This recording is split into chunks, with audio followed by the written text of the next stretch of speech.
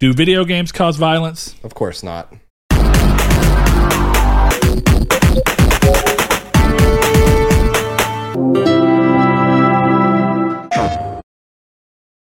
Hello and welcome to Triangle Squared, a PlayStation podcast. I'm your host, Brett Beck, and alongside me, as always, Mr. Saul Bridges, bringing you guys Lucky, episode 124. 124. Earlier this week, because I told you Thursday about my crazy headache, I actually was having this thought in my head. I was like, because I had that same ridiculous headache for 36 hours, and I was like, there's no way I can do the podcast if this is still going on somehow magically by Monday. Yeah, you'll be getting a brain tumor going on. Yep, we're going to have to check for that one. But I was actually going through my mind of like, is this going to be the first time I have to miss an episode? Thankfully, it went away. I am better. Ooh, excuse me. Anyway. With that said, if you don't know who we are Triangle Squared, a PlayStation podcast. Like I mentioned, you can find us in video format on YouTube every Monday at 10 a.m. PST and 12 p.m. CST. If you like what we're doing over there, what we're talking about, we'd love to hear your thoughts on those things down in the comment section below. If you don't want to watch us and instead just listen, you can go over to podcast services and find us on YouTube or Google Play Music, iTunes, Spotify, all of those. And if you want to give your feedback, and there is no comment section on those, you can find us on social media. Those are our Twitter at Triangle SQRD. You can find us in a Facebook group that I'm a part of because I have Facebook. Saul is not because he does not have Facebook. But you can ask to be entered into that, and we will gladly accept you. It is Triangle Squared, a PlayStation podcast. Easy enough to find. If you want to join our day-to-day, moment-to-moment conversations, you can go into our Discord, which we have always linked down in the descriptions below. We have ways for you to... We have open podcast discussion channel. We have the Community's Take channel that we do and discuss all the stuff going on in there. And, you know, we have reader mail submissions and stuff like that. Essentially, anything you can do on the other ones, you can do in this one, and also keep up with us as we kind of move through general chat and have Liam constantly helping me with trophy questions. But anyway, let's see. Where does that go? Oh, leads us to the last thing. If you would like to support the show in any way, shape, or form, you can head over to our Patreon, which is also down in the link below. But you know what? Watch the show first, listen first, see if you like it before you worry about any of that. What we're going to end up talking about today is, I think, one of the obvious things that you would have seen as a gamer if you're definitely someone who's in enough to be listening to podcasts or keeping up with the news, is about the kind of resurgence of something we've already seen in the past of violence in video games causes violence out in real world people, and how that's blown up in a new way in light of these shootings that recently happened this past weekend. But before we get into that, we are going to go ahead and move on with the show in its normal fashion, and that means starting off the show the right way, and that's the typical way of, Saul, what you been up to? What have you been playing? I have literally barely spoken to you this week. First time I spoke to you since I last saw you was last night or this morning even. I don't even remember. Whichever time it was that I messaged you and asked if we were still recording at our normal time. Yeah, and I haven't really played a lot this week at all. I humped on Destiny last night to try Crown of Sorrows raid that we sadly did not complete, but that's okay. I think we're trying again later on today. And I've been playing a little bit of Dark Souls 3 because I kind of wanted to try to get into the PvP stuff of that game because it's very active still. And yeah. So where you literally go and invade other people? Well, you could do things like covenants, and for instance, I'm in the it's the Aldrich covenant, and I can't think of the name of it, but it's basically like I walk around Anne Orlando and Boreal Valley, and eventually some character is going to go through there, and if they're trespassing on holy grounds, so it sends me to invade and kill them. Kind of like the Watchdogs of Faerun Covenant, like where if you're a Watchdog of Faerun, you get invaded of people trying to make it through Faerun Keep Swamp.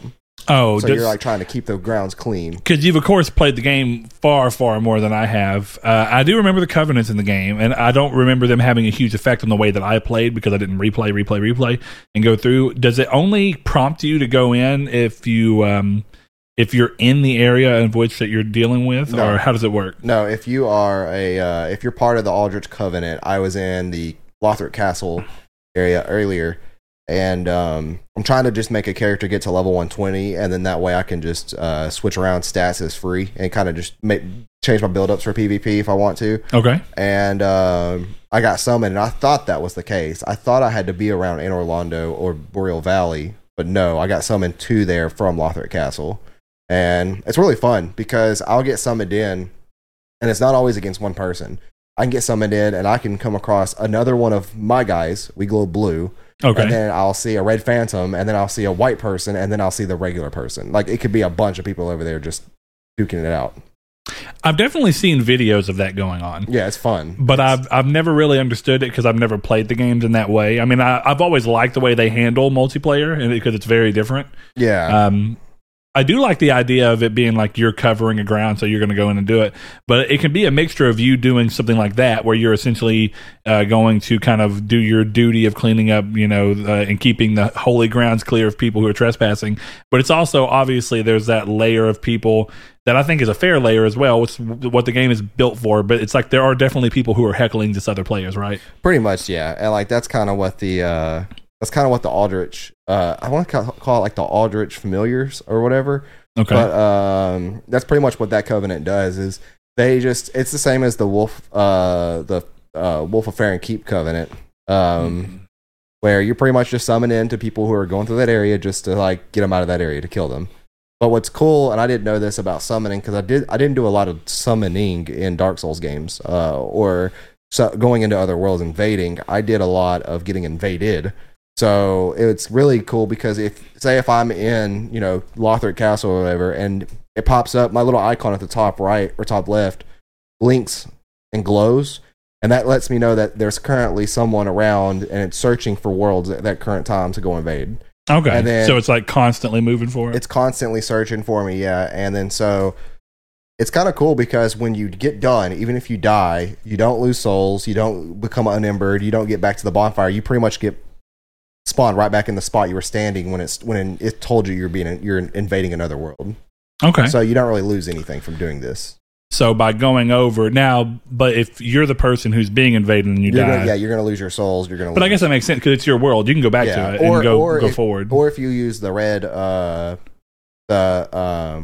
orb and you go and invade that way, then yeah, you're going to lose all your stuff, and it's going to be in that spot where you lost it. So you have to go back and go get it.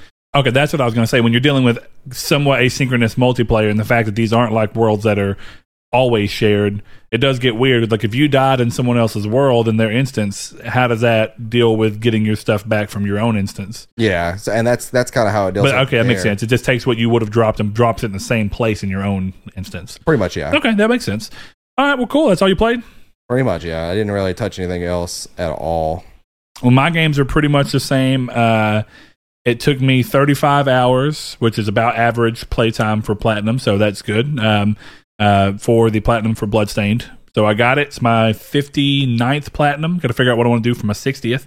But we'll see. I like the games to just give me, like from me just playing them to present themselves as worthy candidates for my Platinuming. Right. Which is nice. But I got that, and earlier I mentioned that Liam is just being my catalyst for all the trophy support that I need. Realistically, I could have just went and looked up all this stuff, but I guess it's always that I was in the middle of something and I'd just be looking and be like, well, Liam probably already knows he has the Platinum. Instead of worrying about this, I'll just ask him.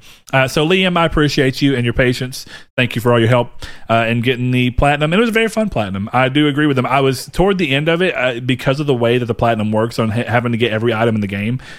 I thought it was going to be like, and some of it was, but it wasn't as bad as I thought it'd be, of like kind of meticulous list checking and building to kind of make sure that you have everything. You got to go into your archives, look at the items, see what you're missing, go through, figure out what it is and how you got to be able to make it. But it was fun, and it didn't really take too long. Couple weird things in the game. I had a almost crap my pants moment of looking and being like, man, I swear to God, if this game just glitched out on me because of this one shard that I technically have 6 of, but it doesn't register to me if ever gotten. But thanks to also Liam's great suggestion, I just sold that. I sold all the ones that I had and went out and got it one more time, and it counted. So that was very nice to know. Did that, and I played more of SteamWorld Dig 2 on my Vita. And I think that's about it. I have plans to start something. I think it's either going to be starting a new game, but I don't know what, because I have a lot of stuff I can really whirl around. Or if I want to try and jump back into Anthem because the Cataclysm's going on, which we'll get into in a little bit. Yeah. But anyway, that's about it for me. So we will go ahead and move into the community's takes section, which thankfully Mr. No Fate over on Twitter took upon himself because I completely forgot to answer. I've been sick a lot this week, like I mentioned. Sorry, guys. Stuff just happens. I've got to set an alarm on my phone to fix that. But I called for an impromptu one on the Discord too, and I've got some responses as well. First thing up, though, our last episode, of course, in the community's take section, in case you don't know what it is, it's where we look at our last episode's topic and we kind of form a question around what we're talking about, and we ask you, the community, to give your input and your feedback on it, and then we kind of go over at the beginning of the next show as kind of a recap / community input. And last week's episode was about our favorite accessories for PS4, and we asked you guys what your favorite accessories were, and if you had any that we maybe have not heard of, and anything that that way all the community can kind of come together, find out about things they may not have seen in the past, of course, and maybe find some new cool stuff. No Fate, one of our patrons, came in swinging really well, and he said must have PS4 accessories. First one I really actually think is a great answer, even though I don't know if it completely fits in the spirit, but because of his argument, it does. PS Vita for remote play alone. Everything else is a bonus. So essentially, if you have the PS Vita just for remote play, aside from the fact that it's a great little handheld, all that is just bonus on the fact that the Vita is a good accessory for the PS4. I'm surprised it took them so long to do the whole Vita PS4 bundle, but they finally got it out. Yeah, wish that would still be a thing, but unfortunately not. What I'm really curious about is if remote play is going to be a factor at all for Vita and PS5, or if they're just going to say, that was all PS4 and we made sure it worked throughout the entirety of the PS4's life cycle, but now we're done. Yeah. We'll see. That's probably what is going to happen, unfortunately. Well, the only reason I'm curious is because the chip that makes it possible also has a lot to do with the streaming stuff that deals with like Gaikai and whatnot. Mm-hmm. So I don't think it's impossible that the PS5 would still have those innards in it for the things that it needs that are not pertaining to the Vita, and it would just be a boon for people who own a Vita just to say, hey, here's this. The only thing that makes me think they may not do it, even if the system can technically support it on PS5 level, is that it would have to be a new remote play app, or at least an update to the remote play app on the Vita. And yeah. I don't know if Sony has it in them to do it. I guess that's true, too. I didn't think about that. Yeah. Next thing up, and this kind of goes into what exactly you were talking about. I'm not sure how it does it. I'd like to look into it, and I haven't had a chance to. Numskull's DS4 wireless charging mat. And yeah, I saw that too, but it looks like, from the picture alone, it looks like there's something like making it wired. I can't tell if that's a dongle that's plugged in to the USB, or if it's... See, that's my question. What I'm wondering is if it's something that you dock onto the back of the controller that has a short cable that comes up into your thing, and then whenever you set it down, it acts as a wireless key charger, essentially. And then it just takes that power and goes through. It's still an interesting idea, and it does at least somewhat get in the spirit of what Saul was talking about, and I as well, where we were saying in the future of gaming, it'd be great to have a controller that you could just set down on a mat and charge.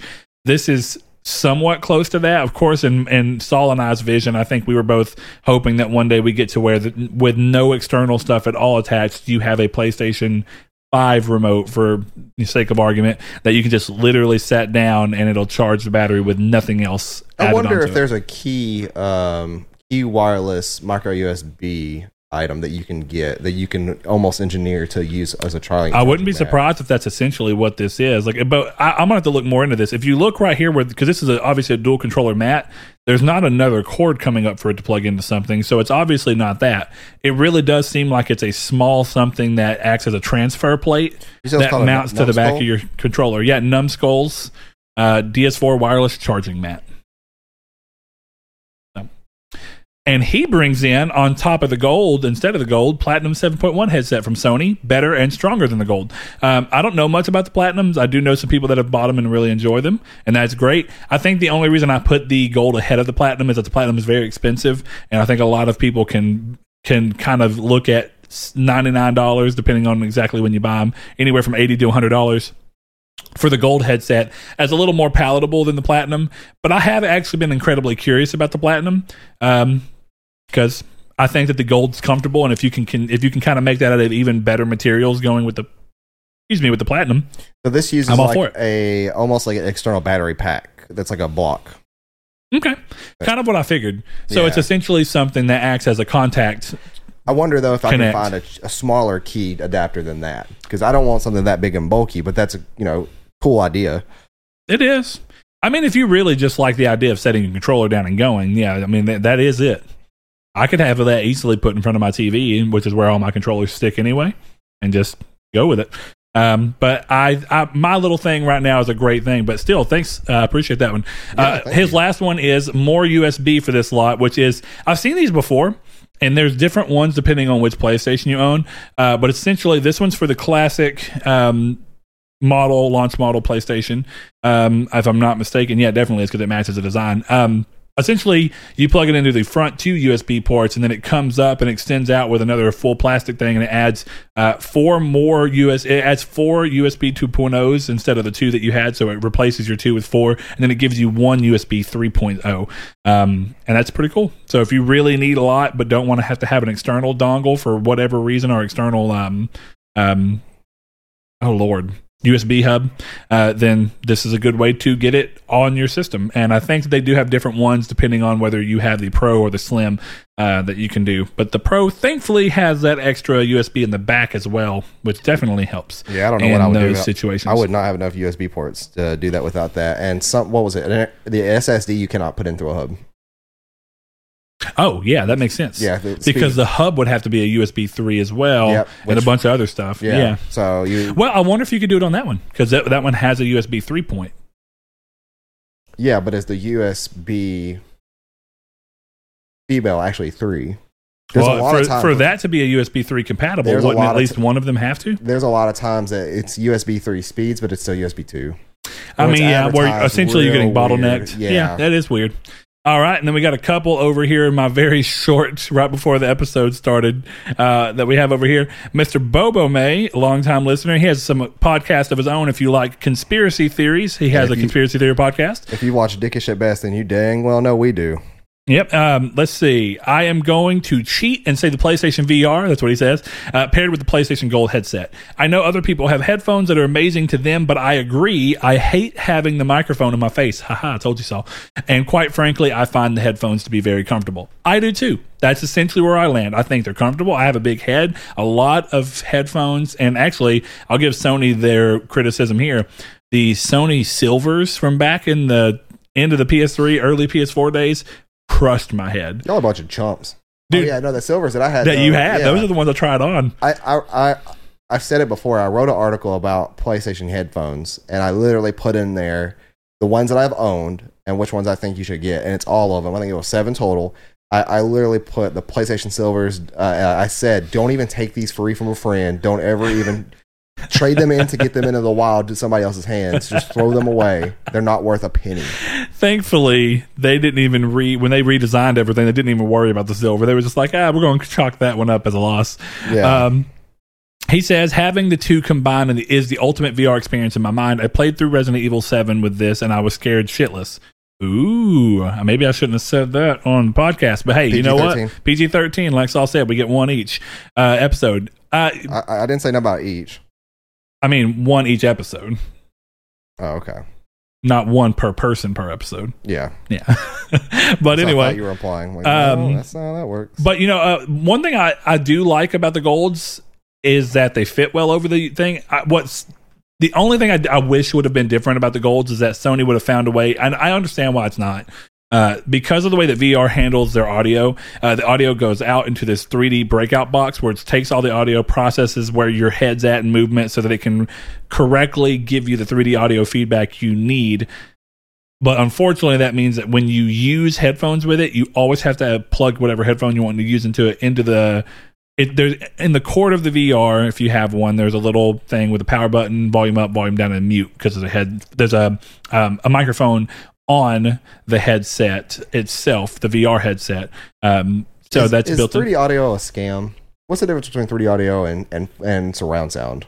No, well, okay, surround sound is different. Surround sound is looking at what you already have and just placing it where it should already be in the mix. 3D audio is different because you are specifically moving your head. So it changes the noise depending on exactly what you're doing with your head. No games, well, I'm not going to say no games, but very few games have ever really worried about that. It just depends on what you're doing, what game you're playing, all those things. So, and why this is so much different is that it has to be built in because you're going to have a hard time suspending disbelief if you are playing a game in VR and when you go to move your head, the sound does not feel like it matches. Gotcha. I feel like that's a really important thing, whereas other games can get away with having the sound be not quite where it should be. Right, but close enough. Yeah. But I mean, they're very similar things, but virtual surround sound and surround sound do it by actually changing which headphone or which it diverts some of the audio through specific drivers within the multi-headphone. And normally it's virtual surround sound. It just kind of does it by pulling certain things out of one way to make it sound like it's coming from a specific point, whereas this is just, you can use it with any pair of headphones. Doesn't matter if it's just a normal pair of headphones, it's doing it all within the box. So that's important, but it'd be great if you could use it wirelessly. Instead, you have to plug the cord that comes with it, the 3.5 millimeter, down into the inline connecting, and that's great. Liam shouts out one. He says the Control Freaks on the so that if you don't know what they are little rubber clamp pad things that go onto the top of your controller's analog sticks and give you extended reach or more comfort, or changes from convex to concave depending on what you like. And I know a lot of people love them, definitely for shooters. Some people will put them on one side and not the other. They'll keep the movement, so the left analog stick will be completely free of one, and then the right analog stick, they'll have it for the added height, which gives you just a little more leverage to key in your shots just right. I find them okay. If I like shooter games on a super competitive level, I'd probably really use them a lot. But I find the controller as it is to be comfortable enough for me. But hey, shout out, good little thing. And that's a simple accessory. They're not very expensive, and they're easy to put on controllers, take off, put on another one. So yeah, good answer. But moving on with the news, I guess now, right? Yeah. Nothing else to do. All right. First thing up, Saul, best be ready.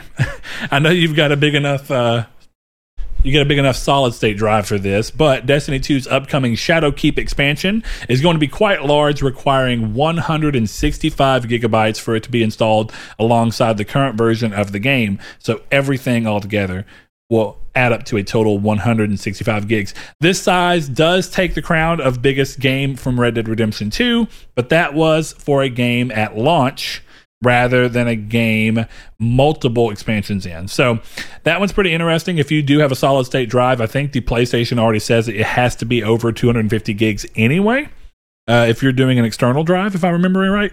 So just remember that. Yep, just remember that. That will take up essentially an entire drive on its own as you keep going. It seems like you have to have a drive for Destiny itself. Do you have any other game on your solid state yet? Dark Souls 3. Dark Souls 3. Okay. How much did it help with load times? Pretty good. Actually, I never timed it, but I noticed it significantly. Yeah. But it feels about 20 seconds faster in loading into areas and stuff like that. Okay. Next up, the Resident Evil series. Oops, I completely moved around where I was at, but it doesn't matter. I'll go with that one. The Resident Evil series has an unannounced game in development that Capcom has sent out invites to Resident Evil ambassadors to try the game and give feedback. This will not be a code. This is not something people will be doing on their home systems and sending feedback in. Instead, this is something where the invitees that are sent this can pay, or if they live in those areas, it works out for them even better, but they can pay for travel and lodging if they want to participate to play at locations in Los Angeles and New York in between. So there's 2 or 3 days per area that they're going to be able to do these things in. I think this is a fun idea. It's cool to be able to bring people in who that you've considered to be big fans of the series and have been doing this a long time. And it gives them the ability to come in and tell you what they do and don't like about a game that they a franchise that they love. It is a little unfortunate by the nature of what it is, being a game that's not ready to be out and about. It's still in decently early development. You kind of get this point where it's like, it sucks that people have to travel and lodge, but it's really cool that they're even invited at all to do such a thing. Yeah, if like Bungie invited me, down to their Austin studio and was like, hey, come play Shadowkeep, but we can't afford for you for a hotel room and stuff like that. So if you can pay your way here, we'll let you in. We'll let you play the game. It seems like a pretty fair. I would do that, yeah. And then you have, of course, NDAs involved, but I mean, it seems reasonable enough. I'll tell it all on the podcast anyways. No, I wouldn't. I'm kidding, Bungie. I don't want that to ever affect me not getting an NDA or anything that would allow me to sign an NDA. Well, while we're on the topic of Destiny 2, like we were supposed to segue into, for those who have been waiting to either move their character from one platform to another, or be able to play on PC with their PS4 characters or Xbox characters. Sometimes cross save is indeed coming to Destiny 2 this month. Saul talked about it and how there was a developer who actually mentioned that it should be hitting by the end of the month, but Bungie has come forward this past week and confirmed that August 21st is the date that this feature launches.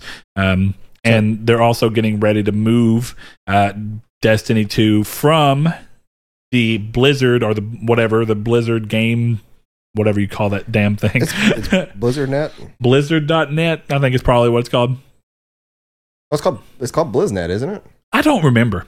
Like, I hate that launcher. Well, do you remember they changed the name for a while and then they didn't, and then they went back because people hated it? Do you remember that when I was trying to show you Destiny 2 on PC, it would literally not let me launch the game? Do you remember I couldn't even get Destiny 2 when it was free on PC because it wouldn't even let me download the client? Yeah. It's a terrible client. Terrible. Me. But they're moving that off to Steam and some other stuff. So anyway, if I'm probably going to do that myself. In a game like Destiny, it is nice to get those extra frames. And as long as cross save exists, if I'm playing by myself, playing on PC would be fun. Biggest thing would be cross play in this particular game. I think it'd be great, at least for PvE activities. There's no reason not to let people who are playing on PC, in my opinion, go ahead and play with people on consoles, despite the frame rate difference.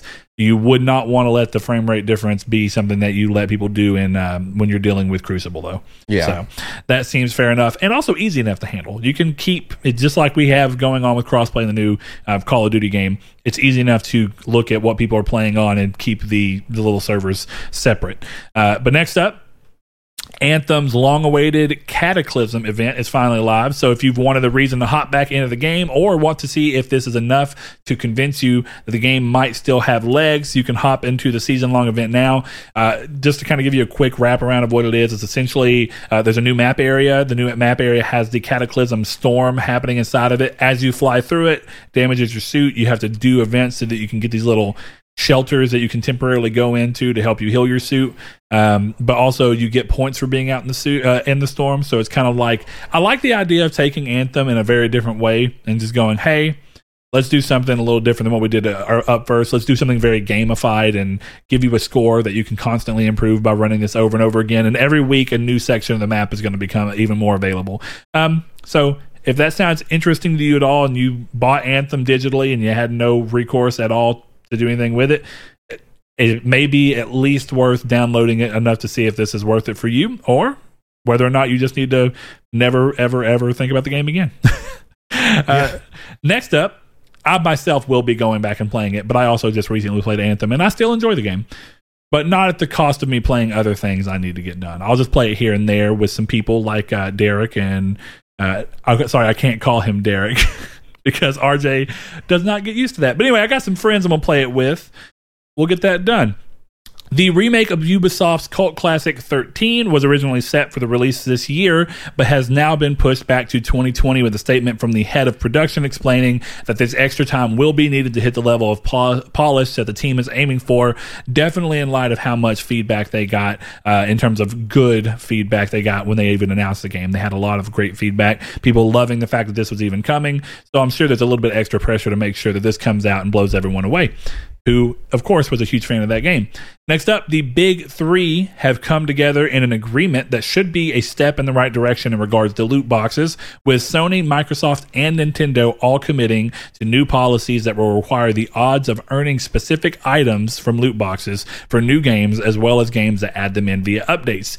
So just to clarify on that, when you go to a loot box, if it even is in the game, then what it has to do is it has to give you a breakdown of the percentages of what you can get in it so that you have a better idea of what your chances are of getting these things before you ever go about spending your money. So keep that in mind. These changes are all being targeted for 2020 to completely be in place, and multiple publishers have already agreed to abide to the new policies without issue, including, interestingly enough, EA and Activision, two companies notorious for loot boxes at this point. This is a cool way for the companies to regulate themselves, and this is something a few people have talked about, but it's absolutely something that definitely when we're dealing with all the stuff going on now with talks of violence and stuff, this is something we've seen done in the past before. When violence was first being brought up by games back in 94, and whether or not it had any kind of effect on anything, what they were able to do was look and say, well, there are people that are worried about their kids buying and playing overly mature games, And at the time, the ESRB didn't exist. There was no rating system for games. You just bought the game.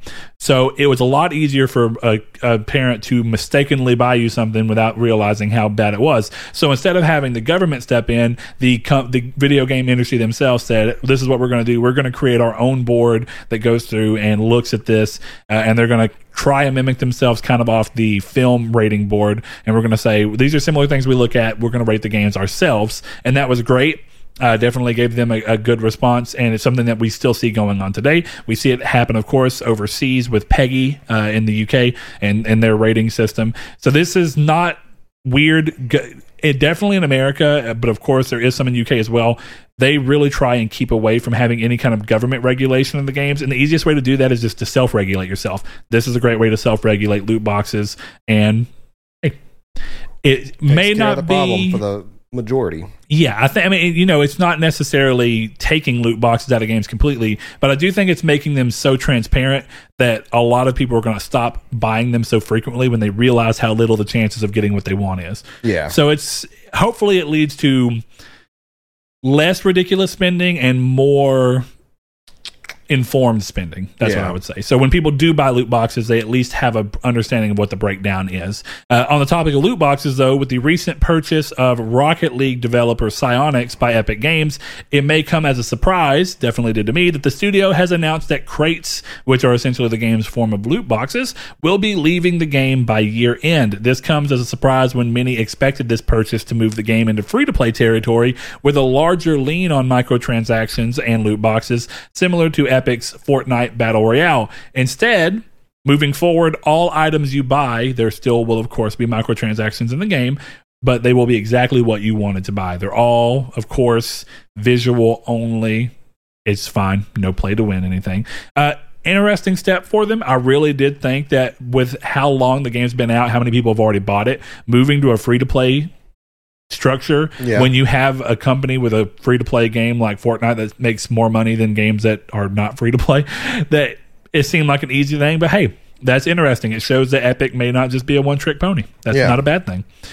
During this past week's EVO 2019 broadcast, developer Arc System Works announced a new Guilty Gear game aiming for 2020. There is, of course, the teaser trailer they put out for that online. Looks cool, just like all the other ones do. Great art style. Just really love it. But never been a game series that I've just ever connected with. This might be the first one that I ever try and pick up and just play. But like Saul and I have mentioned a lot of times, fighting games get weird for us. Yeah. It's like they fall off real quick. We really need friends that are actively involved in playing them for them to ever feel like they're really worth it. But I don't mind playing them as long as somebody doesn't mind lending me them. You know what I mean? Like, I enjoy them. Yeah. That's what I did with Injustice 2. Never bought it myself, just borrowed it from a friend and beat the story, and it was good. I loved it, but didn't want to play it after that. Another licensed game disappears from digital stores as DuckTales Remastered has been delisted, meaning if you wanted the game, hopefully you picked it up on steep sale that happened this week prior to its removal. It was 75% off. I think it's, if I recall right, I'm pretty sure I have that game. I want to say that it was a PlayStation Plus game. When? While back. But you know what? There's no time like the present. Let's see. You want to check that? Yeah, I'll just. I mean, if I have it, I tell you this much. It had to have pretty much come from that. Yeah, much. I mean, I don't mind the game, but I played it back in the day. I didn't really need it again. You know what I mean? I like the game. It's fine with me, but yeah, if I've got it, oh yeah, it's going to be weird to do now because unavailable. It was a PS3 game. Okay, yeah. So definitely. It was a while back. Yeah. Yep. Good Lord. Been so long. But yeah, this goes back to that idea of licensing is probably the biggest hurdle that an all-digital future has to contend with, is how do you handle licensed games being able to be sold I think for long enough, you know? The more and more we get closer to that kind of stuff, the more answers we'll get, hopefully. Yeah, I imagine that there's probably going to have to be a sense of licensing really changing in nature to be like, well, if we're going to license a game, it's going to have to be an agreement of how long that's actually going to last or indefinite, and maybe we have to pay a little bit more up front for the fact of it being indefinite. Is it worth that? It's a lot of questions that I don't have the answers to, but either way, it's where we are. During their recent earnings call, Activision president Rob Kostic, I'm pretty sure that's how you say that, praised the company's recent remakes of Spyro and Crash games, mentioning fantastic response from players and selling, causing a, quote, big impact on bottom line, end quote. He follows to mention the opportunity for totally new content within these series, implying that the publisher could be gearing up to make an all-new Crash or Spyro release.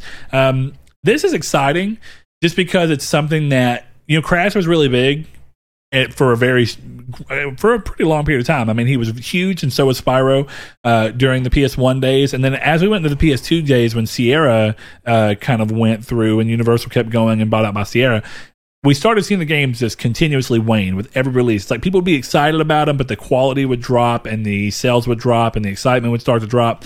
And it gets to this point where it's like, now that we've had so much time removed from those releases, and now that we're here, people are really loving these games, but are they only loving them because of the nostalgic kick they bring you from games that you know are already things that you like, just being remade with a pretty new coat? Yeah. Can that really be matched again with new entries? These are teams that had to go through and understand what it meant to remake them and not lose what kind of gave them their magic. But it's a lot harder when you're having to talk about from the ground up brand new stories. And do you make them canonically involved with these recent remasters that we're doing? Do you have them be a continuation of Crash 3 and say Crash 4? Or do you just go in a completely different manner? Do you disregard all the other Crashes that came after Crash 1, 2, and 3 outside of Crash Team Racing? These are questions that really matter, that I think are really hard to try and guess around. So we're just going to have to wait and see what happens. But it's still cool, though, that these guys are getting a chance to come back when Nintendo was able to keep pretty much all of their mascots that they had in that time period flowing heavy. You know what I mean? It's like they never had this problem. Every one of their mascots is still kicking strong and never really had a bad lapse, you know? So that's awesome. True. Yeah. Let's see. Last couple of things here. Actually, the last thing here. Death Stranding, and this is going to be a slight answer to one of our patrons' questions by Kiki. He asked us, how do we feel about Death Stranding and its potential of no longer being a PlayStation exclusive? But we'll get into that. Death Stranding has been the source of a lot of talk among the industry this week, as the game is no longer listed under PlayStation's website sections for exclusive titles. Couple this with the lack of the only on PlayStation branding from the game's box art, and it's understandable that people, of course, have been in talks about the game's exclusivity or potentially lack thereof. Now, one of the things that I find really interesting about this is how much fervor this has brought up. Yeah.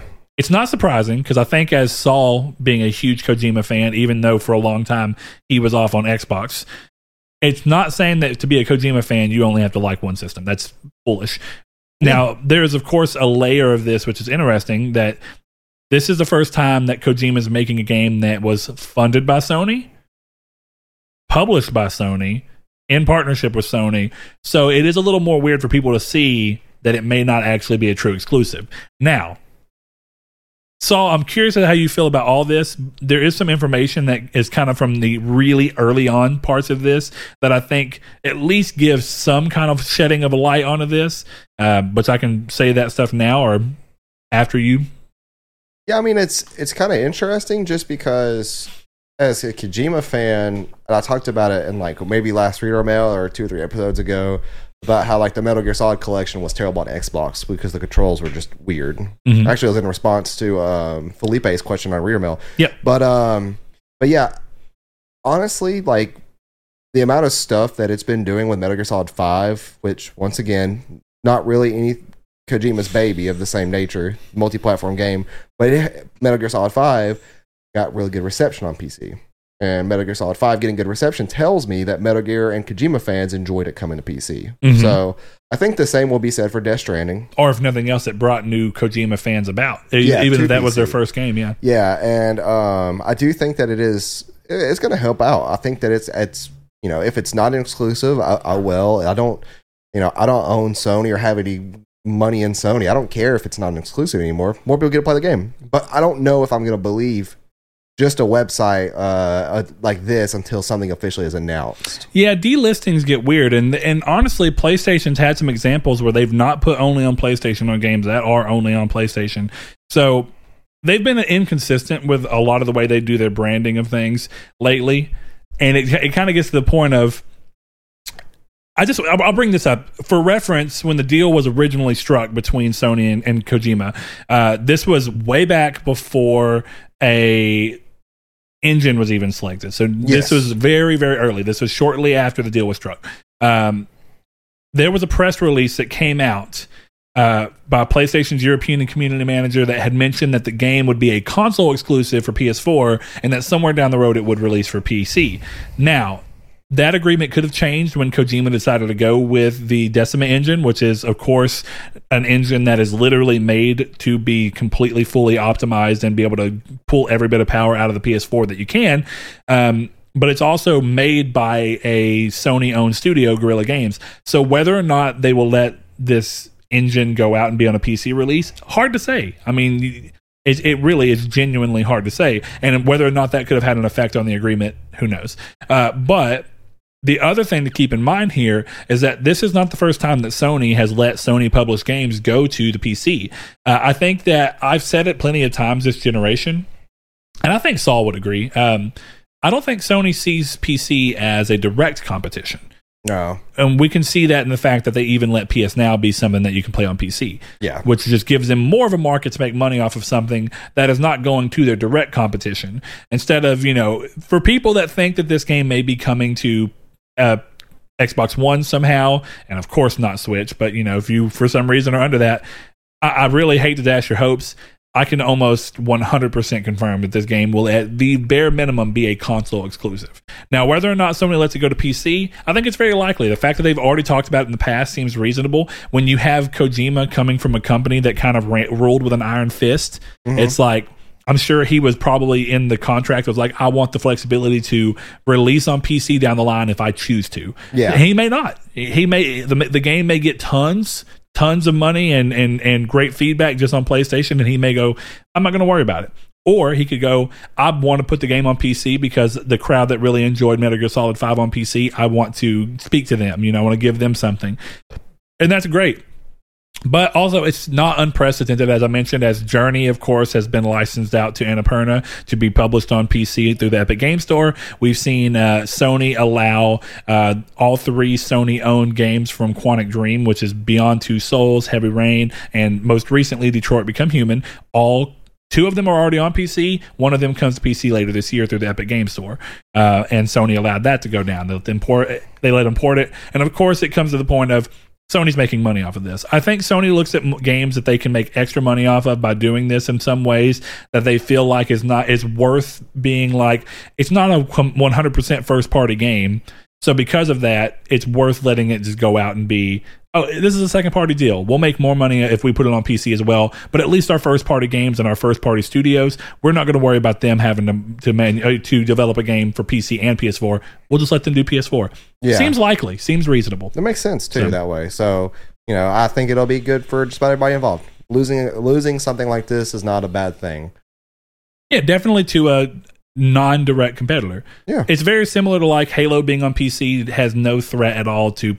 It's not like Halo being on PlayStation, realistically. Yeah, exactly. It's the same exact kind of concept. So I hope people don't get up in arms because they think that Sony's losing a great exclusive or whatever. Yeah, I mean, it's still an exclusive where it matters, which is on the console. And that's the market that Sony's really focused on the most. It's the console market. And you can tell that with the way they're handling PS5 so far and the way they talk about it. So with that said, I'm going to let Saul go ahead and throw us into the main topic. Sure. So for those that don't know, unfortunately, we've had a lot of terrifying and devastating things happen in the United States in the past couple of days and weeks. Mass shootings twice now, I believe. 2 in a row. 2 in a row. One being at what is one of the most unsuspecting places to happen, a Walmart. Just when you're out grocery shopping, you can't even really feel safe about going to certain places anymore, just with stuff like this happening, especially so close to us. El Paso is close to us. It's not super duper far, it's not. In case you didn't know, Texas is massive. Yes. So we're on one end of Texas. We're on the eastern side of Texas, and El Paso is on the western side of Texas, but it's still close to us, Yeah, it's 6 hours away. Is it not? It's kind of, it may be a little further. I don't know, because Grandpa would normally, my uncle, my great uncle, is that what it is when your grandpa's brother? Anyway, he lives there. And Yeah. And my grandpa would normally, when he got older, he'd start taking trains. But I think you're right. I think it's in the vicinity of 6 hours. It's toward the border side I went of there, the western. It's like Southwest Texas, right? I went there. Well, see, but I thought it's still a little bit closer. I went there when I was younger for Gavin. Gavin has family that lives down there, and one summer his parents were like, "Do you want to come down there and stay with us for 2 weeks?" And I was like, "Sure." But so yeah, unfortunately, we've had a lot of terrifying things, and it's 12 hours away. Good Lord, really? Yes. So Grandpa definitely did train rides there. I was a little kid with no concept of time, apparently. And then again, it did feel like it took us all day to get from here to Memphis, which is only 4.5 hours. Yeah. But anyway, close to home. Yeah, it's close to home. And it's just one of those things that, you think like, oh, it'll never happen to me and it will never happen, where I go. Well, Walmart is one of the most popular, unavoidable places to go. Pretty much mass majority of Americans do their grocery shopping at Walmart. And in light of these horrific events that have happened, Walmart took a stance in the midst of all this to pull violent video games off of their shelves. Now, them being a corporation that is so massive, obviously every Walmart did not participate in this. For instance, our local Walmart did not do this. Our local Walmart did not take games off of shelves. Yeah, and I think it's important to mention is that Walmart has blood in this game and has skin in this game very literally as well. And the fact that this happened in one of their stores. Yes. So that was coming down on the backside of this is that not every Walmart would have done this. It seems to be it's only a select few. For instance, on Twitter, Eric Tyler Luden, he says that mine's not even selling the games anymore temporarily, and I'm seriously upset. Like, where am I supposed to buy a physical copy now that the nearest GameStop is too far away from me, is what he said. And he has a picture attached. He actually tweeted it to Jake Baldino of GamerInks, and he said, and that's what it said. And then as you can see, like in the picture, it's really only sports games left, and it's a Switch case and a Xbox case of games, and there's nothing there but sports games and Mario Kart. Just Dance, Rocket League, stuff like that. It's very bare, very empty. And another instance we have on Twitter that somebody posted was from a guy named Kenneth Shepard. He posted what looks to be like a merchandising email from inside Walmart that's referencing immediate action, removing signing, and displays referencing to violence. Now, this is more clarity to the situation, because what I think was happening was that a lot of people were getting pretty up in arms about them removing video games, saying, oh, well, you still sell guns. According to this email, it doesn't actually say anything about taking away guns, but it does say turn off any hunting season videos that may be playing in sporting goods and remove any monitors or displays that show the videos. Verify no movies depicting violence or playing in electronics. Cancel any events promoting combat style and third-person shooter games that may be scheduled in electronics. And then it says, turn off or unplug any video game consoles that show a demo unit of violent games, specifically PlayStation and Xbox units. So I think that they are getting a lot of heat here for something that, one, is not only company-wide, and two, is they're not... Video games are being targeted, but they're not targeting just video games. Mm-hmm. Now, this is where we get into the important part of why they are targeting video games. And another big cornerpoint argument for this is that they are still selling weapons. Now, we've said before, we're going to stray away from politics in any shape and form on this podcast, because I don't want to get into that. It's a very deep, dark rabbit hole. It's not something I want to talk about in any oral version of anything we ever do, whether it's a Let's Play, a stream, an off-topic podcast, or here. I don't like talking about politics that much, or at least being a center point of an episode. So I'll say right now, we're what was it? 6 hours away. The very first Walmart ever created. We're in Walmart country. The CEO lives in our state. Walmarts are everywhere here. There's 6 Walmarts here. There's Arkansas side, Texas side, neighborhood, Summerhill neighborhood, Richmond Road. There's 4 neighborhood markets and 2. Yeah, and 2 super centers. Super centers. Yeah. So we have a lot of Walmarts in our town. I could pick one of 6. It might be 5 Walmarts, but I could pick one of 5 or 6 Walmarts to go to and be there within 10 minutes. And I have 6 of them to choose from. We are also from the South, which of course means that culture here, redneck culture, quote unquote, or hunting, outdoor culture. I would say, yeah, we definitely have a very, very different culture when it comes to sporting goods and what sporting goods means here. Sporting goods, and I don't know, this is just goes to show you the cultural shock of what we grew up around. I don't really know what sporting goods is considered elsewhere, but when you think of sporting goods here, it is a mix of everything from, golf equipment sometimes, to hiking equipment, to survival equipment, to weapons. It's like guns are part of a sporting good, and a lot of that comes down to that hunting is considered sport. It's sporting here. It's a sport essentially, and then you also have people who literally just go to firing ranges. It's very inbred in our culture. Which we have like 2 or 3 of. We have one that's Academy used to have one, and now I think it's only a bow and arrow range. Okay, I didn't know that. Yeah, Gator Mountain used to have one too, but they're closed down. And there's 2. One on New Boston. Well, actually, there's some at parks too, but they're in outer areas. Like Smith Park has got a firing range. But so like we're kind of deeply ingrained into that culture more so than people who are from areas like California. Potentially. Genuinely, we really don't know, but it's just at least this is what we know. Yeah, and even I remember seeing this. When I was growing up and my older brother was in high school, there'd be people with gun racks on their trucks at school. Yep. Very common thing to have happened here. Obviously, that was before Columbine and stuff like that, which that very quickly became, even the ripple effects of Columbine hit down here too, where we had uniforms that went into place, where we had to have our shirts tucked in, no baggy clothes. We had to have clear or mesh backpacks. That goes to show you how big that event was. But it's kind of an interesting take for us down here, because you will see people with guns and gun safes in a houses more frequently than what I would picture elsewhere. Now, I'm not saying that's the case, but that's exactly what I picture. I agree, regardless of whether it's true. It's just what you feel. And I want to get to the bread and butter of it, saying that Walmart isn't necessarily the worst person. I don't like Walmart, though. Like, I really, if there was a HEB or another food place for groceries around here, I would definitely go to that. I've been meaning to check out Super One Foods to see how they are. Super One's okay. But I don't really like Walmart at all as a company. I've worked there. I see how they treat their employees. I see the general ethic and morale around that place when you're an employee, and it's not good. It's not a good place to work. It's not really a good place to go. They don't really care about you there. But yeah, and it's something for me that I think that it's important to show devil's advocacy in this kind of situation of like, hey, they're doing everything in their power to take away violent things from their store, not just video games.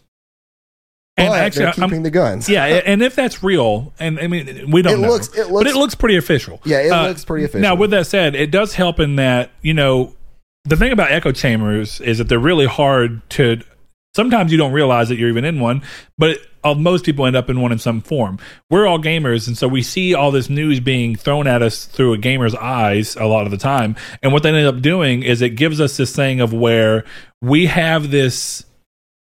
Did you actually see the store number? I Googled. There's a number at the bottom of a phone number at the bottom of the thing of this the statement. Or in the merchandiser memo, and I went to Google that to see if that was a real number, and it is. It goes to a Arkansas Walmart, or maybe I think Bentonville is where Arkansas was. Yes, Walmart Bentonville was created. Yeah. Anyway, but when you look at something like that, it is great that we're able to see this, and that memo tells us that as much as the news that we're seeing is throwing it to us, where it looks like it's very, very targeted at only video games, it does look like it's trying to target all media that it can, including hunting videos, essentially downplaying as much violence as they can. Now, of course, guns can cause violence, but I think one of the things that gets weird about this is that one of our listeners, Blake, he has some people on his Facebook as well from all over the world, and he posted a picture of this Walmart thing, and of course it was doing this while still continuing to sell guns. Is this in our Discord, or is this in his Facebook? This was on his Facebook. Okay, gotcha. So when he posted it, though, he had some friends that were saying like, our Walmart doesn't sell guns at all. They never have. Yeah. We never see them. And I think what ends up happening is that, like you already mentioned, Walmarts are going to cater based off of the cultures around them. So that if gun culture and hunting culture are around them, then what they do is they'll support that and they'll sell that. They also may not be living with a super center.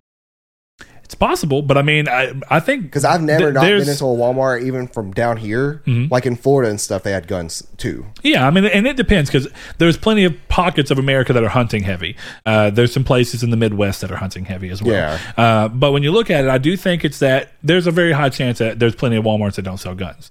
And I think that one of the things that happens is that video games are a national pastime in a very different way to where all Walmarts are going to have video games at this point, but not all Walmarts are going to have guns. So it's really hard to do. I guess it feels less pertinent to do something that may not affect most Walmarts anyway, or every Walmart at least equally. Whereas video games, movies, and anything that can kind of depict violence in a media format can be handled because that's going to be on the national scale, and even going as far as to be the global scale if Walmart in UK took any of these steps too.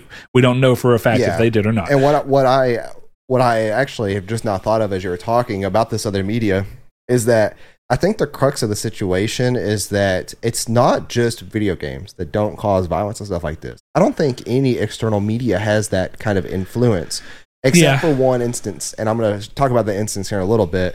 But something else that's interesting about this too is that what people are saying is that, of course, Walmart should not sell guns. So my mental, I have a different view on the way that that's being said, but I still want to see what you have to say first. I don't want to forget it. Okay, go ahead. My mental process behind this is that you can't always blame a retailer for selling something because you don't agree with that they're selling. Now, I don't think that Walmart should sell guns. I think it's dumb. I think that kills probably local gun owners because they can go get the same rifle at Walmart without without going into an actual gun shop and stuff like that. That's my line of thought. Of course, Walmart still does background checks and stuff like that. Yep. But yeah, it's really, really weird to kind of go in, and every Walmart I've been in, what is the hunting section next to? The car section, typically. The toy section. That's our both of them here are right next to the toy section. Not anymore on the Texas side. I've been to the Texas side one since they've remodeled. Yeah, but that used to be right. I mean, you could say it's close enough. I mean, realistically, there is room between it because there's bikes and it goes over. But it's still we're little kids. And I'll even go as far as to say that there are kid guns you can buy there. You can buy 22s. I mean, 22s are kid guns. Yeah, and in our culture, that is the guns that you typically learn on. Right. Well, a 22 is very hard to kill somebody with. Realistically, no, I'm talking about for small game hunting. Yeah, no, that's what I mean it for. Is that's what it goes towards. Is that kids' first guns for hunting purposes, very specifically, and also to learn how to shoot because they don't kick very hard, is stuff like BB guns, pellet guns, and 22s. Little 410s. 410, that was one of my first bigger guns whenever I was young. And just to bring that up, I come from a family who is so involved with guns, and I never really have been. In terms of as an adult when I was making more of my own decisions. As a kid, I mean, my parents bought me guns and I kind of did it. We went hunting and stuff as like a form of bonding and stuff like that. But I never cared for it. Yeah, like it was fun. Like the sense of like getting dressed up and going out into like this adventure kind of thing was fun. Yeah.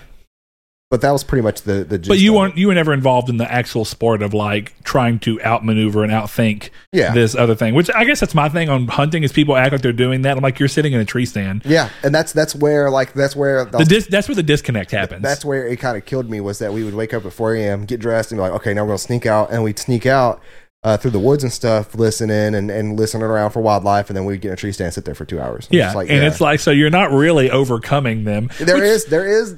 To be fair, for those that hunt and listen to us, I'm not trying to downplay your sport. There is a lot of technical skill that goes into doing that. You have to know what to listen for. You can use certain scents. This is all coming down to people who don't. This is us explaining the fact that since we never got big into it, we don't understand that past this very obvious looking roadblock for us. Yeah. But I don't think that Walmart should sell guns. Like I don't think that it should be part of their business model. It's a very weird item for them to kind of sell. They sell everything. That's the problem with the super center. It's literally meant to be one stop for everything. Yeah, and when you think about it though, they don't sell a lot of other like weird things as well. Like you can go there and you get a computer desk and a chair and a couch And now well, of course, now you've always been able to go and get a gun. You can grab a TV and your groceries all in the same place. But they don't sell like craft stuff, or certain craft stuff. Well, it depends. They definitely try to have a foot in every market. Now, they may not go into a specialty of enough, and that's the same with their guns. You can't get any gun you want. A lot of times, if you want to get something different at Walmart, you're going to go. Yeah, you're not going to go to Walmart to get something specific that you want, and really anything. Yeah. Would you go to Walmart to buy a gaming PC? No. Would you go to Walmart to buy a top end of the line graphics card? They don't even carry them. You know what I mean? Some do. Oh, some of them might, but most of them I would imagine not. It's kind of like Best Buy. Best Buy doesn't even carry them half the time, depending on which one you go to. Now they do. Or at least ours finally has one. Yeah. But I don't think that's something they should carry. That's just my thought on it. Like, I don't. Well, it doesn't affect us. It doesn't affect us. As people who don't really worry about guns, it seems pointless to us. But yeah, to me, if you were to ask me this, 4 weeks ago, I would think like, oh yeah, it's kind of weird to be there, but it's whatever. But now it's kind of ingrained in my mind of like, yeah. They're talking about removing video games. And I'm talking about they shouldn't carry this in comparison to video games. I want to say that specifically. If they still were trying to sell video games and stuff like that, then fine, sell your guns. It's fine. But don't remove video games and keep your guns up. It's stupid. Now, I think it's important to say that this has always been seen as everything that we can find out. This has always apparently been a temporary thing. This seems like it was meant to be in response to this so far as to maybe give a couple of weeks of break in the mindset. As a temporary thing, take your guns off the shelves too if you're taking off violent video games and stuff like that. So that leads me to my biggest thing about it. Yeah. What my first thing I said to Blake when I first logged onto Facebook and saw this, when I opened up Facebook and saw his picture about it, and I said, and it wasn't even his local one, he hadn't been, but it was a picture he saw on Twitter and he had shared it on his Facebook. It was a screenshot. And I looked at it and I said, there was conversation going on in the comments about whether or not they even sell guns. There are people saying, I've never seen a gun in my Walmart ever.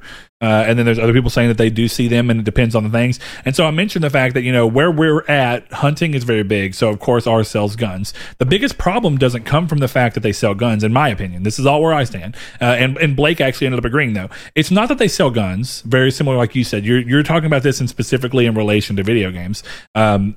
It's the problem that if you're going to remove video games, and thankfully we see from this memo that it was expanded to as much media as they could see that has visual depictions of violence potentially, or promotion of violence. When you look at something like that, you have this situation where if you're removing all this media, but then you're not removing the what is the through line in these things? When you're talking about violence in media, definitely from a visual standpoint, what are they using to commit violence in these situations?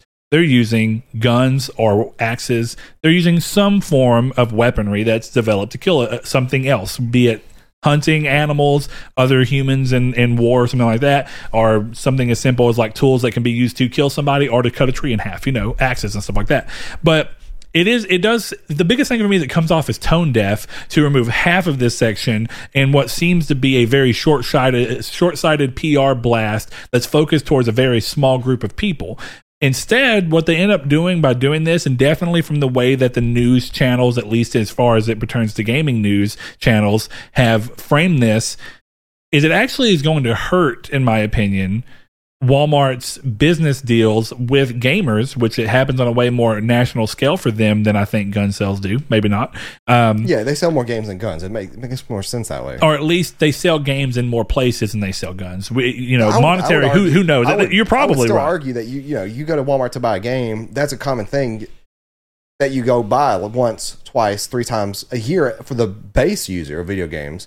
For guns, you could say the same thing. I don't see a gun nut going to Walmart buying 10 guns a year, where a video game enthusiast would go buy 10 video games a year at Walmart. It's something I don't know enough about. But it still comes to the point of is what I think is the thing. But to not lose the forest for the trees necessarily, I just want to say the biggest problem with it is by removing one and not removing the other, even if it's just temporarily. And I'm glad that it's temporarily, even if it's all media. Across the board, Walmart as a company can do what they want to anyway. But looking at this analytically in my situation, this looks as tone deaf and it looks like it's putting too much blame on media and not enough. And it looks like it's just trying to say, if you're trying to scrub your store of all violence in a temporary measure to try and give some kind of relief to the current climate, then do it across the board. Don't do one without the other, because they are somewhat intrinsically tied. If you're going to tell me I can't watch a movie that depicts war is done with guns. You have to pull that too. If you're going to tell me I can't play a game or show a game that shows violence, most games that predict that show violence, influence. Well, not influence violence, but violence. Most of them that portray violence is what I was trying to say. Okay. Yeah. If they portray violence, they are typically doing it through some form of gun weaponry, or again, weapons and axes and knives and stuff like that. So when you're looking at it, it just comes off as tone deaf to me. If you're not going to remove the other, then don't remove the one. If you're going to say, well, we can't remove our guns for whatever reason it is, or we just don't think that it makes sense to remove our guns, then don't remove any of the media, because the media is all based around what these guns and stuff have done. A lot of violent games, as we've seen the memes going on, are based around real-time wars and stuff like that. Resistance is just a flip on World War II if aliens came. Call of Duty World War II, Call of Duty World at War, Call of Duty are all based Black off of a serious real war. So when you look at those situations, it does seem like they're so intrinsically tied that it seems tone deaf to do one and not the other, and like you're putting blame, or really it doesn't even seem like you're putting blame. It seems like you're trying to make one group happy at the potential detriment of another. And I think that with GameStop with GameStop being on their last legs as much as we've seen them be for a long time, it seems very likely that in this situation, Walmart could have really played a good move here and swooped in and actually grabbed a lot of the gaming base for people going over there. They've been making steps in that direction already. They've been getting games for just a little bit cheaper, even if it's $2 or $3. Gamers appreciate that. You know, you could get Team Sonic Racing there for like $37 instead of $40. Yeah, it was weird, $3, but it's like, hey, that's still $3. Tax in some states for that price adds up. You know. Yeah. So, they were doing moves like that. They were getting more games and keeping more stuff in. They tried their hand at used games. If they wanted to fill that in, they just completely lost that. But we are, even with all this talk, we are losing the forest for the trees for sure in one particular situation, which is the talk of, do video games cause violence? Well, no, I think we're making a case that what we think as we go about, because obviously people know now that we don't think that. And here's one caveat of this. Video games have influenced violence on people.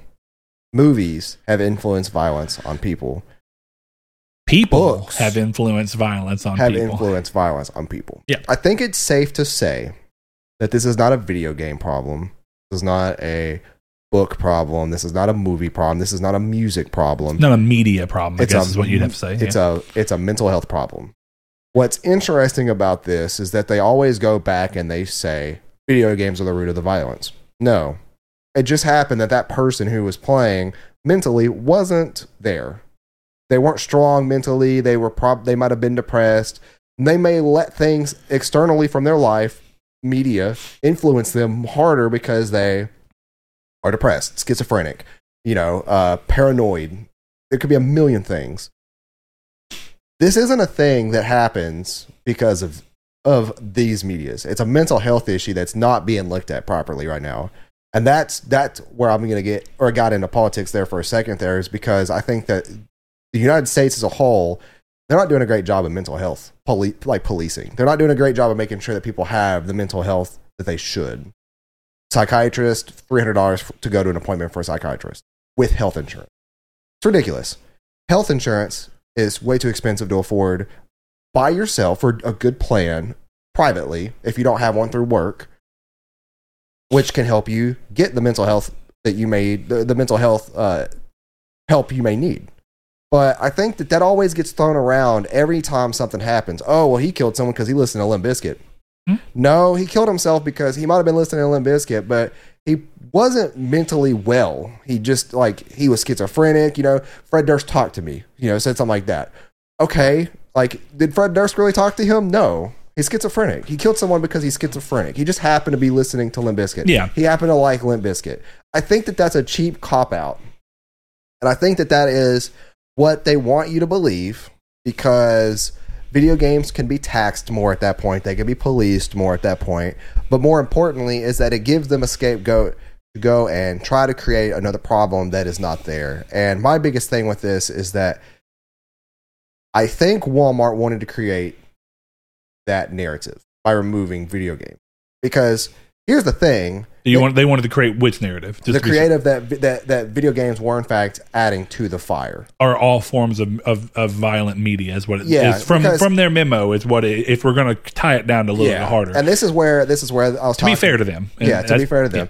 And this is where for me, this is where I think that in this specific argument or this specific instance that we live in right now, that Walmart shouldn't sell guns. They got rid of what they think, which has been debunked, that video games cause violence. There's been studies. They did not remove the tools that you would kill someone with. But they removed what they think is influencing them to do the killing. Yeah, and of course it goes a lot deeper than that. They're a business, they can do what they want to. Right. But one of these two things that we're talking about, and this is very much in line with America. So if you listen from overseas, this may not be something that completely strikes home as much to you. I think that there's sometimes some stuff where people think that everybody is gun nuts in America. That's not really true. But it still comes down to the point of we do have a Bill of Right. We have a real right that people recognize that is in pertinence to one of these things, which is the guns, while video games do not have any form of recognition. Second Amendment, right? Not that they should. I mean, I'm not trying to say that video games would be important in case some kind of crazy whole country upheaval happened, but they're very different. Is what I mean, though, is that guns have been around for a lot longer than video games. So the importance of guns and what they can and can't do in terms of the good and the bad, the good that they can do is lead to a country like America being created. Are you telling me that guns have been around before Oregon Trail? Yes. And so was dysentery, just in case you didn't know. I thought Oregon Trail made dysentery. No. But, it does have some there's a couple things. It's that, of course, they don't want to risk. I would assume this is assumptions. I would assume that Walmart doesn't want to risk doing any kind of thing that would mess with the people who buy their guns from them, because some of the people that buy guns do look at this, and because of the fact that there is a law related to it, it's harder to do that with games and media. Games and media don't have that kind of law. You hit the nail on the head. The most that they have is freedom of expression, and you can use media as a form of freedom of expression, which does, I guess, technically mean that we could try and crux our arguments on that, but it's just different. Well, that's video all it games comes are down also to. Considered art now. Too. Yeah, well, that's what I mean. It's freedom of expression. Art is protected. Yeah. Media is a form of art. Yes, which is or can be a form of art. So I guess for the last thing that I want to bring up is that you hit the nail on the head when you said what you were just saying a second ago about Walmart, because I do think that their almost intention was that their biggest customer base is not gamers. It's not us. It's the normal human being getting grocery. But then being started and spread from the South going everywhere else in the country, I do think that the way you think of the average Walmart regular shopper, who do you think of? Genuinely speaking, grocery shoppers. Yeah, grocery shopping. So, grocery and like back to school, literally everyday shopping. Yeah. That's what you mean, day-to-day needs. Well, that's what regular customer, day-to-day shopper. Yeah. So what I'm interested in is I'm wondering if they think that they will lose more by blaming something else other than the guns they sell. Because I wonder if they think that since they started in the South and they know a lot of South, like people down here, like we don't, like I said, we have two other grocery stores that's not Walmart, right? We have Super One Foods and Albertsons. Yeah. I mean, you have other stores that compete with Walmart in general, well, I'm talking about but groceries. Not much. Yeah, because where else are you going to go, right? We only have two other places. And Albertsons is higher than Walmart. I actually like Albertsons better than Walmart, but they're higher. So my thing is that they know that people are going to have to come to them for grocery shopping no matter what. But I'm curious because they started down in the South, and you always get this weird connotation about like Southern people in Walmart. Like that's always a thing that people think that, oh yeah, well you live in the South, you go eat dinner every day at Walmart, or you get all your dinner from Walmart that's instant or whatever. It's like a negative connotation in a sense that I've seen before. What I think though is, do you think that they blame video games instead of guns because they know that especially the more southern Walmarts, they know their clientele would not appreciate them being blamed or the guns being blamed in video games? I think it's a PR move. Honestly, I think that because Walmart is a big company and they're worried about wanting everybody, they don't want to have a Nike pulled on them. Yeah. They don't want any kind of group of people going, well, I'm not going to shop there anymore. All the angry baby boomers that burn all their Nike stuff. Yeah, but that's what I think that's really what it comes down to. Now, that doesn't go into the fact that there are a lot of people who are literally like in the government and other people who are just influential people saying that these things are. There's journalists who are saying that the Acacia strain and the band are responsible for one of the shooters because the Dayton shooter was wearing an Acacia strain hoodie. When you look at these things, all it comes down to is people look for an easy answer. They look for one thing that they can try and pin stuff on, and then they try and move on. But it's always way more deep than that. And I guess that my biggest thing here is I think it's really hard to ever want to blame one thing.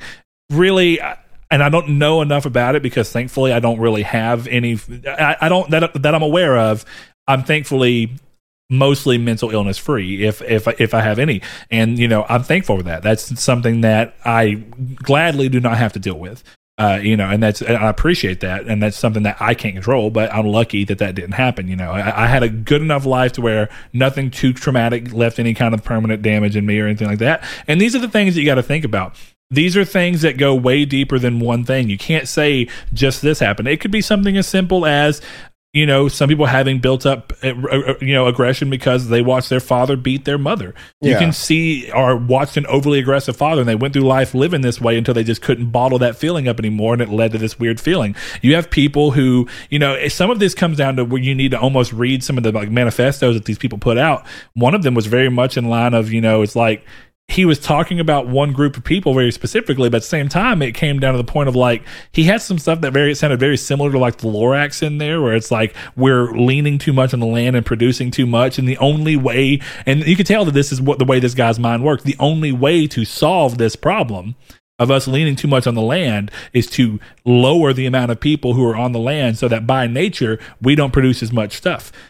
And it's kind of when you think about these things, it's obvious that when you read these things, there is no one thing, and instead people go to the one thing that's easy to put a tagline behind. Yeah, because that's where we are in the age of media. They don't want or they can't find the real problem, so they just blame a scapegoat, and then of course everything gets. But this has been going on forever, and that's the only thing that makes it seem so rough. Yeah, because the Tipper Gore music thing that went on for a long time of people saying that all the Columbine stuff and some of this goes music, even further back than that, from the 60s to 85. You're talking about bands like Twisted Sister having to go in front of Tipper Gore and talk about why they didn't have these things going on. I do want to make it clear, crazy, but I want to make it clear that Brett and I aren't anti-gun. We could care less about that kind of stuff. Yeah. It's more of in this situation that we face in right now with Walmart trying to do this, there's other things that they could do too, but they're not. And gun is one of them. My thing is do one or none. Do one or none. Yeah, that's it. If you do it all or do it or don't do it. Sorry, that's what I really mean. Do one or do it all or don't do it at all. Do none or do all. Yeah. Do none or do all. Yeah. But it really still the crux of the argument is, do video games have any kind of thing? They have an effect on certain people, but that's it. All media can have an effect on certain people that are not in the mental areas that they need to be doing these things. But you can't media to blame. Yeah. It's the mental wellness of the well-being. Because if it's somebody who did video games, if they didn't have video games in life, they would have blamed music, or it would have been music that pushed them over the edge, or movies, or books, or poetry. It could have been anything. It could have been McDonald's burnt their burgers. But now we're at the point where we've had years and years of studies following Columbine and all these things to show that video games and music and movies do not have any kind of unnormal effect on people any more so than any other thing in breeding any form of violence. And a lot of it comes down to trauma-based mental illness and stuff like that, or even sometimes people who are like the guy who was the bell tower shooter in Texas, pretty sure he's Texas, who literally wrote a note saying that he doesn't know why he's having these urges, and it turns out after he died he had a brain tumor, and it was changing the way that he responded to things. These are just it's a crazy world with crazy emotions and crazy things, and we won't ever have all the answers for them, but I want to see what everybody else thinks. Do you think that video games cause violence? If you do, let me know why. Let us know why in our community take section, because I'm really curious to hear what everybody thinks. I think though that this being a gaming podcast, we're going to get a lot of the same answers. We're gonna get a lot of that. Well, and I think it could be a little more nuanced, right? And I think that we've even kind of answered that of, can video games lead to a more violent person? I think anything can lead to a if more they're in the violent right person. if they're in the right Anything can do mindset. that, though. But so can Anything a else. certain song. Tuna sandwiches. So can They may go crazy. You know, Ray Keon used to go crazy with mustard poured on him. Probably did that enough to probably kill someone. Oh Lord, think of the crazy Steve from Drake and Josh. Yeah. Somebody ate his enchilada over the edge. I love Jerry Trainer. Is that his name? Jeremy Trainer. Jeremy Think Trainer. that? Yeah. Love that dude. But let us know in the comments below. Also, to fix one piece of addendum of news that we did, Shadowkeep is not 165 total. It is 60 total. No, the keep itself, and if you looked at the news, the game as a whole will now be 168 gigs total. Okay. I was making sure because it's 68 gigs someone by in itself. our Discord posted it's going to be 165, and I'm like, it's 165 if you don't have the PC game and install on your PC. Yeah, but if as a total now, it'll be that it's big. 165. Yes, but also, if you we forgot to mention Final Weapon, but yeah, if you want to go check out news, go check out FinalWeapon.net. That's always on our website called FinalWeapon.net. Our partnership website. Feels weird to call ours. It's not our website. That's all I was just thinking. I was like, I should correct myself. But there's great guys over there. We're gonna run to Wendy's real quick, so we want to hear what you guys think, and we'll see you guys back for episode 125. Thank you all for joining. Thanks to our patrons, Chad V, Dan Barber, Josh Jarrell, Matthew Green, my name is Dan, Douglas Below, Sean Santarud, Eric McAllister, Matt Sycamore, Shadowist, Steven Salazar, The Stonard, Travis Below, Eduardo Palomino, Stefan Swanlin, Coy Live, Philip LeGuire, Corey Hickerson, Brian, Donovan Williams, William Digital Spooker, Derek Porter, Josh Ayers, Thomas McInnes, Brandon Edwards, and Sean One Neo. If you'd like to support the show in any way, shape, or form, go to patreon.com/Nartech or click the link in the description below. Thank you. Thank you.